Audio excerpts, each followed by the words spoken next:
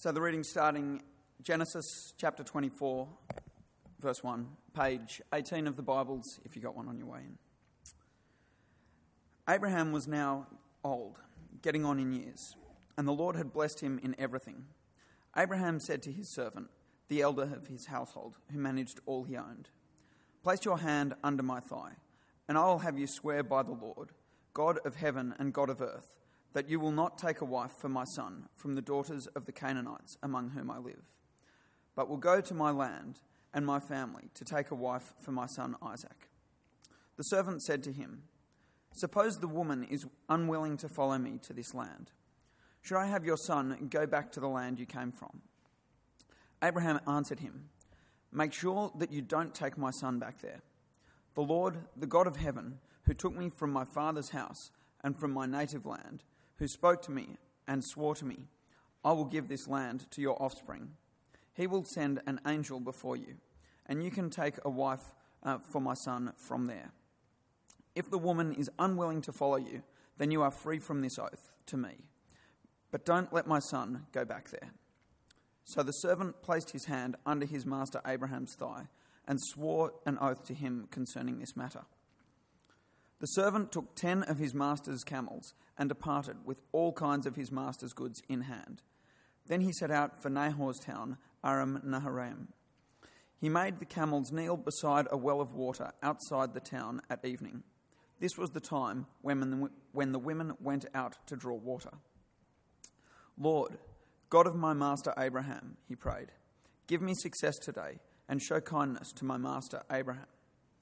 I am standing here at the spring where the daughters of the men of the town are coming out to draw water. Let the girl to whom I say, 'Please lower your water jug so that I may drink,' and who responds, 'Drink, and I'll water your camels also,' let her be the one you have appointed for your servant Isaac. By this I will know that you have shown kindness to my master." Today when I came to the spring, I prayed, "Lord, God of my master Abraham, if only you will make my journey successful. I am standing here at a spring. Let the virgin who comes out to draw water, and I say to her, 'Please, let me drink a little water from your jug,' and who responds to me, 'Drink, and I'll draw water for your camels also,' let her be the woman the Lord has appointed for my master's son." Before I had finished praying silently, there was Rebekah coming with her jug on her shoulder, and she went down to the spring and drew water. So I said to her, 'Please, let me have a drink.' She quickly lowered her jug from her shoulder and said, 'Drink, and I'll water your camels also.' So I drank, and she also watered the camels. Then I asked her, 'Whose daughter are you?' She responded, 'The daughter of Bethuel, son of Nahor, whom Milcah bore to him.' So I put the ring on her nose and the bracelets on her wrists. Then I bowed down, worshipped the Lord, and praised the Lord, the God of my master Abraham, who guided me on the right way to take the granddaughter of my master's brother for his son. Now if you are going to show kindness and faithfulness to my master, tell me. If not, tell me, and I will go elsewhere." Laban and Bethuel answered, "This is from the Lord. We have no choice in the matter. Rebekah is here in front of you. Take her and go, and let her be a wife for your master's son, just as the Lord has spoken." When Abraham's servant heard their words, he bowed to the ground before the Lord. Then he brought out objects of silver and gold and garments and gave them to Rebekah. He also gave precious gifts to her brother and her mother. Then he and the men with him ate and drank and spent the night. When they got up in the morning, he said, "Send me to my master." But her brother and mother said, "Let the girl stay with us for about 10 days, then she can go." But he responded to them, "Do not delay me, since the Lord has made my journey a success. Send me away so that I may go to my master." So they said, "Let's call the girl and ask her opinion." They called Rebekah and said to her, "Will you go with this man?" She replied, "I will go." So they sent away their sister Rebekah with the one who had nursed and raised her, and Abraham's servant and his men. They blessed Rebekah, saying to her, "Our sister, may you become thousands upon 10,000s. May your offspring possess the gates of their enemies."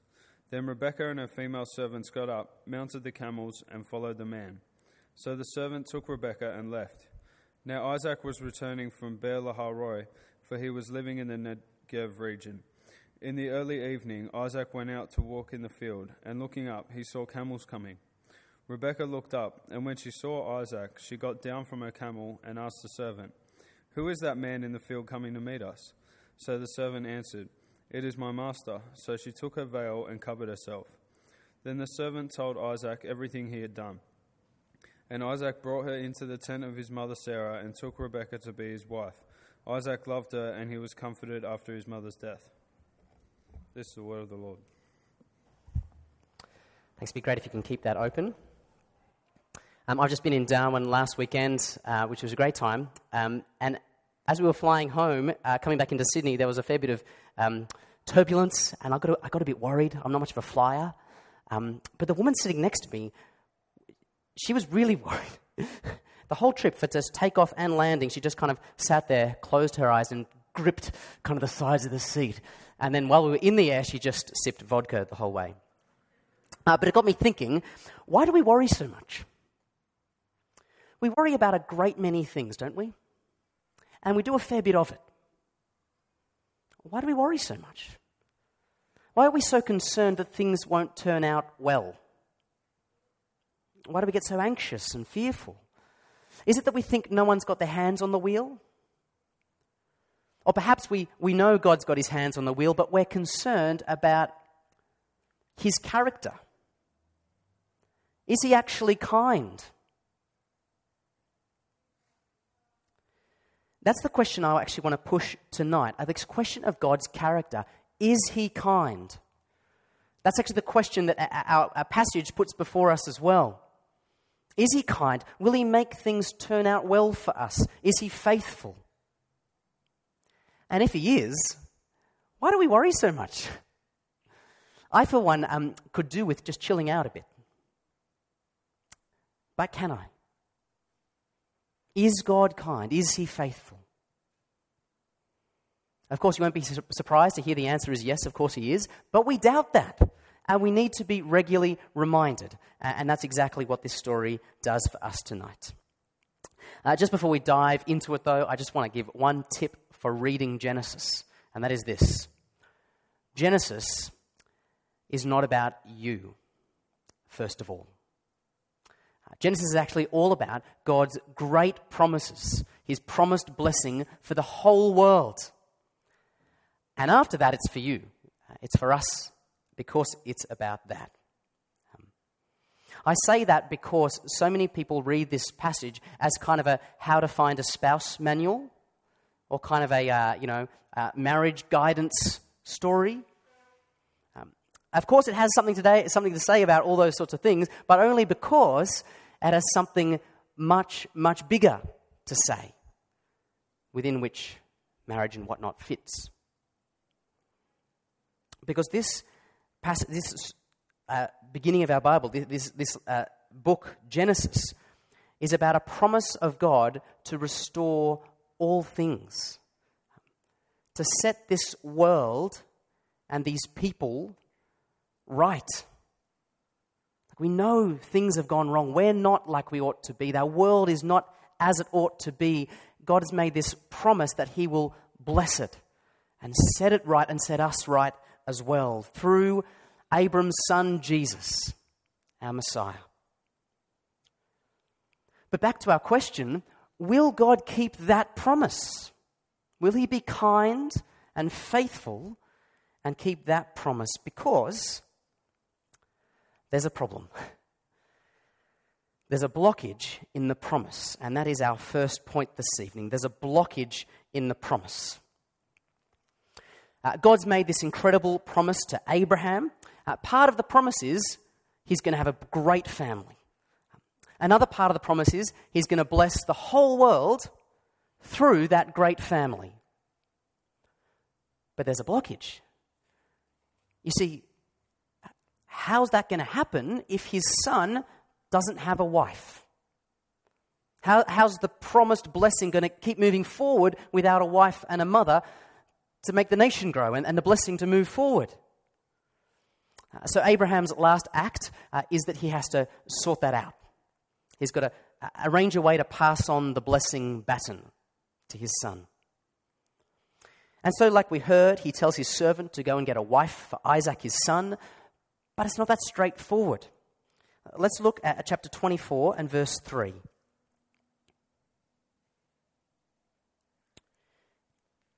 He says, I will have you swear by the Lord, God of heaven and earth, that you will not take a wife for my son from the daughters of the Canaanites among whom I live. You can't just go out and get any old woman. You see, he doesn't want to do what happened with Hagar not so long ago. That ended up quite a mess. And so, reading on from verse 5, the servant said to him, suppose the woman is unwilling, you're to go back to my homeland and get one of my people, says Abraham. And the servant says, suppose the woman is unwilling to follow me to this land. I mean, I'm some random guy turning up and I want to take your daughter to marry some guy you've never met. Suppose it doesn't work out. Just thinking. Should I have your son go back to the land you came from? That might help. But here we actually get a glimpse into Abraham's mature faith. He doesn't want to see God's promises go backwards out of the promised land. And so he says, verse 6, make sure that you don't take my son back there. Well, how's it going to work then? Abraham is sure the Lord, the God of heaven, who took me from my father's house and from my native land and spoke to me and swore to me, I will give you this land to your offspring, he will send his angel before you and you can take a wife from my son from there. It'll work. There's his confidence. And so he makes his servant put his hand under his thigh. It's a bit weird. Make a testy swear, I think you call it. It's like a pinky swear, but a bit more serious, I think. Something like that. Anyway, I thought it was a bit strange. It's a special kind of, I think that it's relating to offspring is clearly what's going on there. And he swears that he will do it. Well, this could seem like a totally random story about some old guy who wants to have grandkids. But we need to remember that if Abraham doesn't get a wife for his son, we're all going to hell. And our world is going to languish under the sway of evil. It's a serious problem, a serious blockage. And throughout the rest of the Bible story, we're actually going to see loads of blockages that threaten to stop God's promised blessing from moving forward to the world. And in fact, as we go, what's going to become clearer is exactly what that blockage is. And the blockage is actually much worse than anyone ever thought. Because it turns out as you go on, the blockage to God's blessings moving forward is us. It's people, it's Israel, it's our sin. It's like when you think you've got a tree root stuck in your sewer, but actually it turns out you're in the sewer. It's much worse than we ever thought. Israel's sin has actually blocked the promised blessing from making progress and going out to all the world. And then our sin has blocked our relationship with God so that we're at a distance from Him. We're kind of shut out.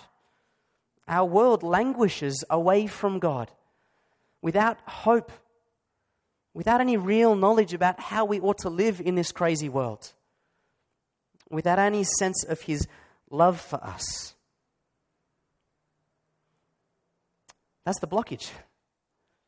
And yet Abraham looks at the blockage and he is confident that God can sort it out. And so, our second point, he sends his servant off to Aram of the two rivers to go wife hunting with a massive dowry. And the servant goes to the appropriate place, to the local kind of pickup area. He kind of hangs out at the well in early evening. It's a good place to go if you want to find a woman. It's kind of puts a new meaning on the local watering hole. And he prays. This is kind of what I want to focus on in this point. It's a very ambitious prayer, isn't it? Verse 13. He prays, I am standing here at the spring where the daughters of the men of the town are coming out to draw water. Let the girl to whom I say, please lower your water jug so that I may drink, and who responds, drink, and I'll water your camels also. Let her be the one you have appointed for your servant Isaac. Now, he's quite specific, isn't he? He's like, the modern equivalent is like, God, the next person who emails me on eHarmony, and I write back, what's your favorite music? And they say, South American trance reggae, let them be the one. He's quite specific. It's a challenge, isn't it? Isn't it a challenge to God to provide? Check out the beginning, how he begins in verse 12. He says, Lord, God of my father Abraham, you're the one who's made promises to my master Abraham. Give me success today and show kindness to my master Abraham. That's the challenge. Will you show kindness to my master Abraham? And the word kindness there, it sounds very kind of, I don't know what the right word is. It's a bit bland, kind, like kind of friendly to some random guy. That's not what's going on. The word kindness is this deep, committed, loving kindness. God, I'm challenging you to show that deep, committed, loving kindness to Abraham. And if you do it, if you pass this test, God, pass my challenge, then I'll know. At the end of verse 14, by this will I know that you have shown kindness to my master. That's the challenge. God, will you show it? Are you really kind? Are you really kind of committed and lovingly kind to my master Abraham? And that's our question too, isn't it, friends? In all the kind of daily worries of our lives, which we have so many of, is God kind? Is he really committed to us, to being lovingly kind? Is he going to keep his promises to us?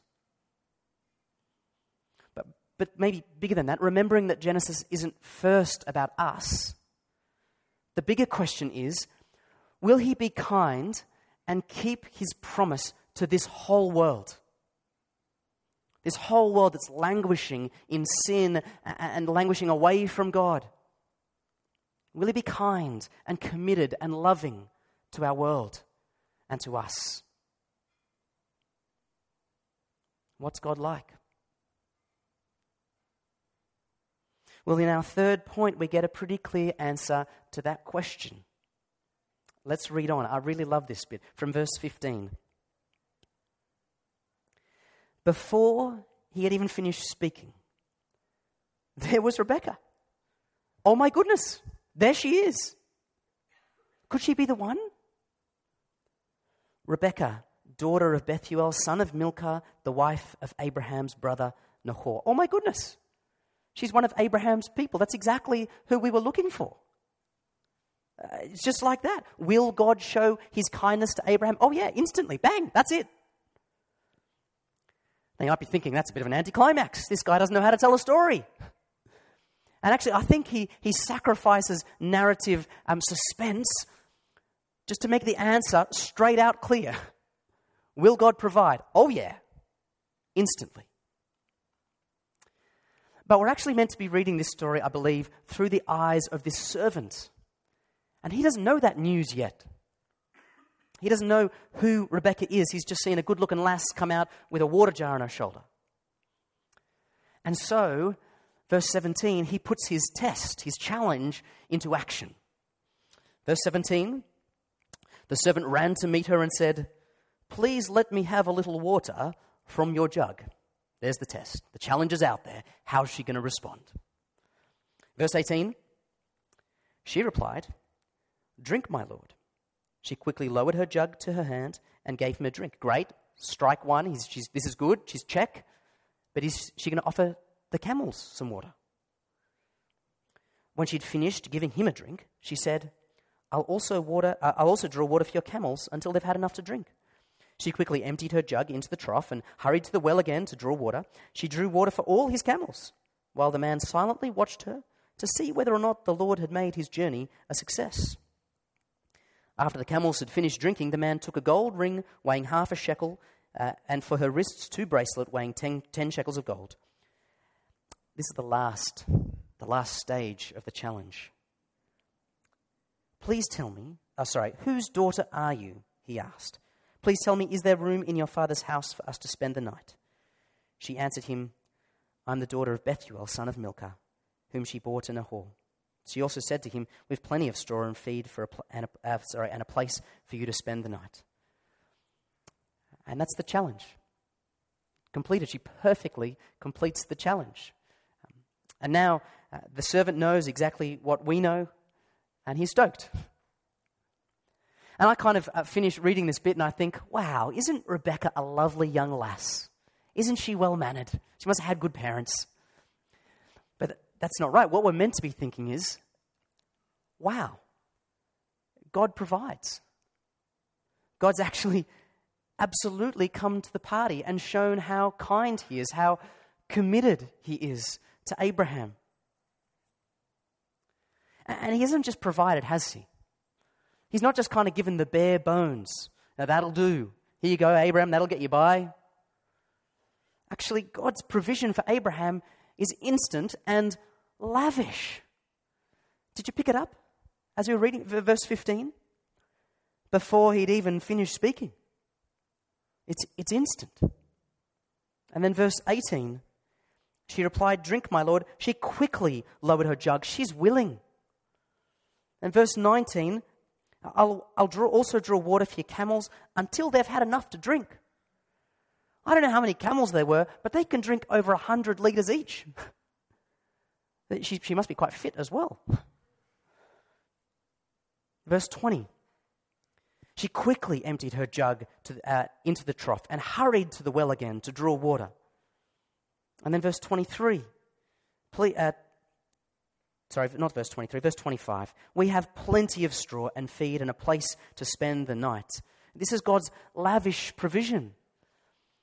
The question is God going to be kind? The answer is, oh man, yeah. He's going to lay the spread. Yes. Friends, our world is in real need of God to deal with sin and the brokenness of this place, so that God's blessing might actually move forward out into our world, so that we might actually have that blockage taken away and we could know God's love for us and know friendship and intimacy with Him. But is God going to do it? He promised that blessing through Abraham, through Israel. Is He going to do it?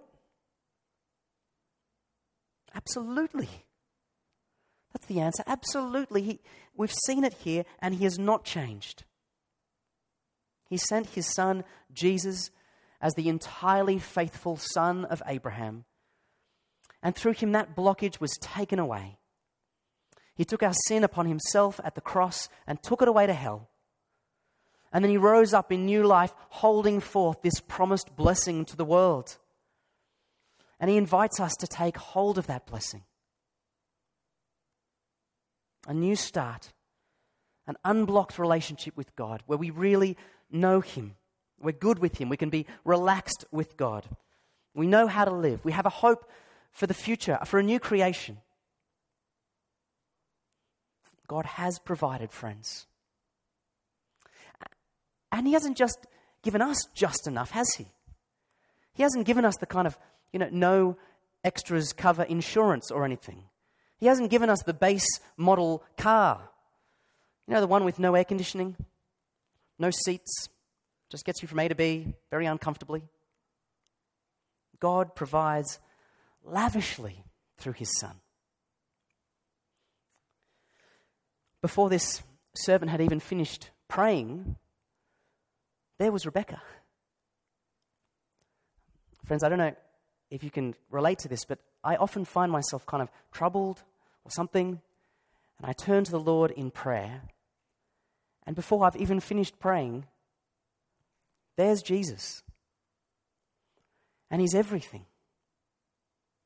I'm reminded of the Lord Jesus, who He is and what He's done and what He says to me. I'm feeling judged by people, by the world, by myself, by God. And I'm praying, and there's Jesus saying, have courage. Your sins are forgiven. I'm feeling unloved and I'm praying, and then there's Jesus and he says, no man has greater love than this, that he'd give up his life for his friends. And I've done that for you, Dan. You're my friend. I feel lonely. No one understands. And there's Jesus saying, I will never leave you or forsake you. I feel purposeless, insignificant. All authority in heaven and earth has been given to me, says Jesus. Therefore you, Dan, go and make disciples of all nations. I don't know how to live. I don't know exactly what to do next. And here he is saying, take up your cross, follow me daily. I feel hopeless. I am the Alpha and the Omega, the one who is and who was and who is coming, the Almighty. Behold, I am coming. Jesus has every angle covered for me, friends. Every blessing. Through Jesus, God has lavishly provided for us, brothers and sisters. He is God's kindness. He is God's faithfulness to us. So that through Jesus, God's promised blessing doesn't just move forward through a little blockage. It arrives. It's achieved. It's fulfilled.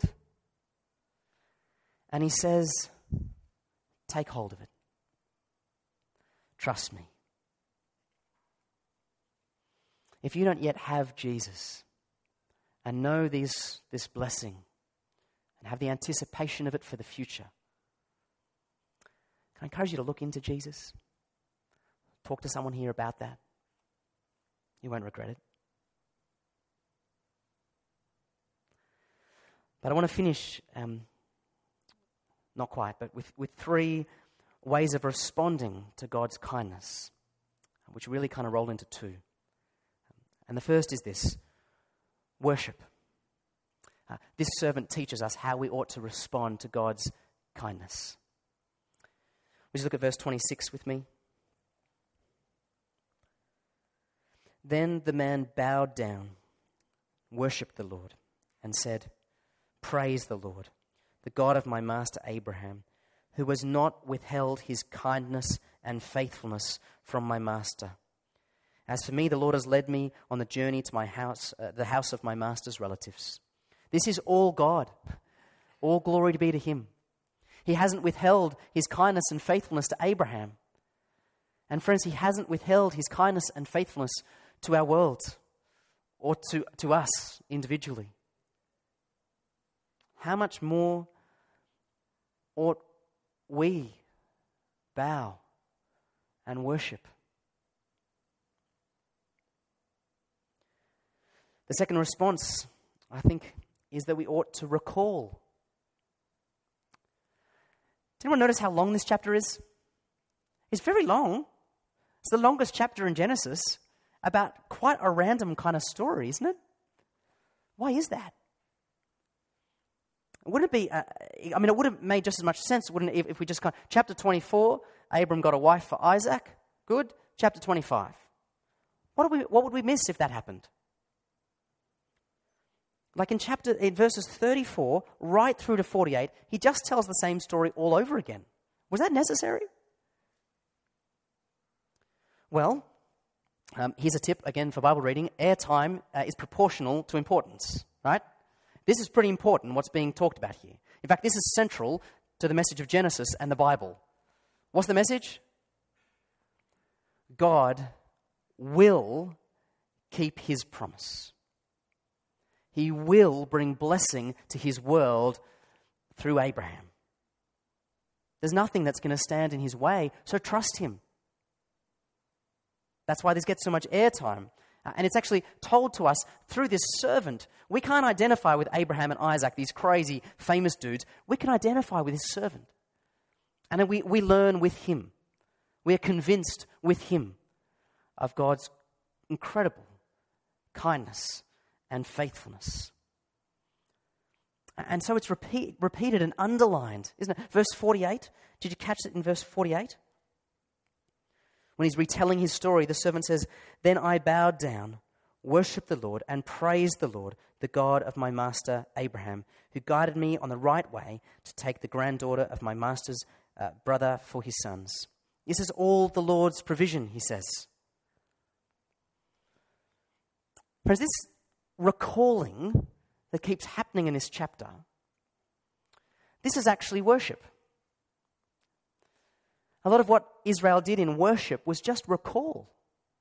Recall what God has done. That's what we ought to do. Recall the incredible things God has done for us, his faithfulness and kindness. We do that as we gather in church. We ought to do that in private.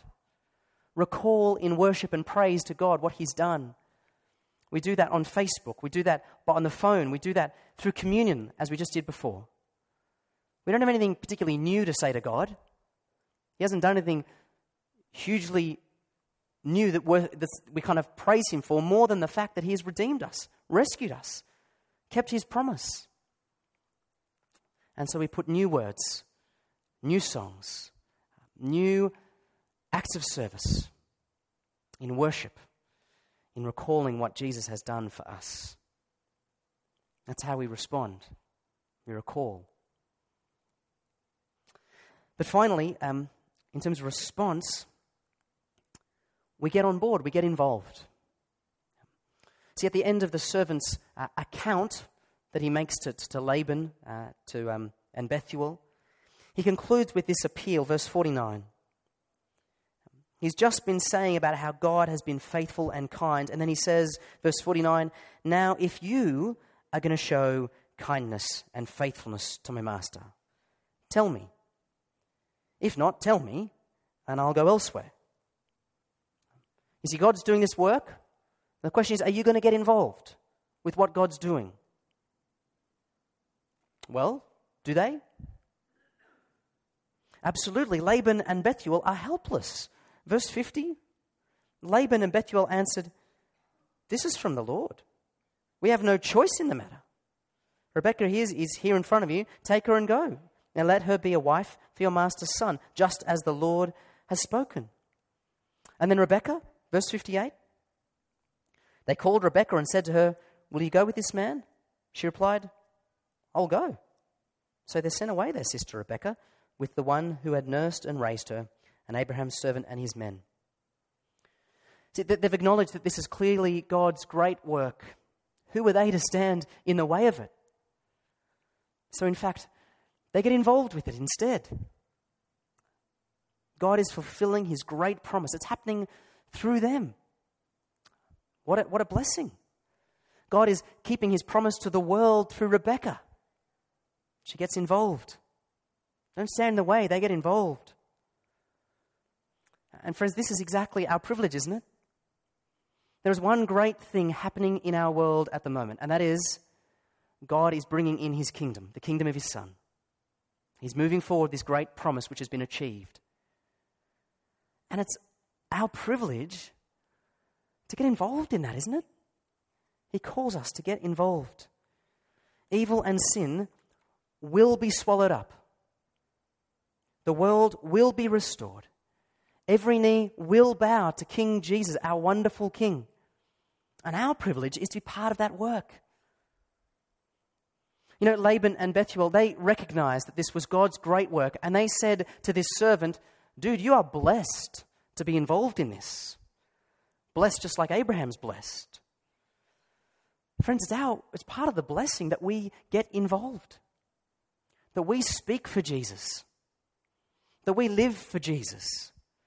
That we consider new acts of service, of somehow getting the kingdom of Jesus out there. Growing, spreading. Kind of like we did today at this World Cup. So many ways to do it. Get involved. Well, we've had a few stories already from Genesis, haven't we? We're into week, 4 of our Genesis series. And we've had some pretty sordid stories, haven't we? Abraham kind of pimping his wife off. Bit weird. And it'll actually get worse, I'm sorry to tell you. But this story ends well, doesn't it? Happy ending. Rebekah is approaching on the camel in the kind of soft light of evening. Isaac's kind of having a ponder and a wander in the fields, and he looks up and sees the camels approaching. Rebekah looks up and sees Isaac. She kind of slides off a camel and says, "Who's this man?" The servant says, "He's your guy." Ooh, how exciting. She puts her veil on. And without more than a "how do you do," they get married and fall in love in the traditional order. Married and fall in love. And God, in his grace, opens Rebekah's barren womb and allows that blessing to continue. Our sister, may you become thousands upon 10,000s. May your offspring possess the gates of their enemies. And the Lord provides, he answers. It's a happy ending.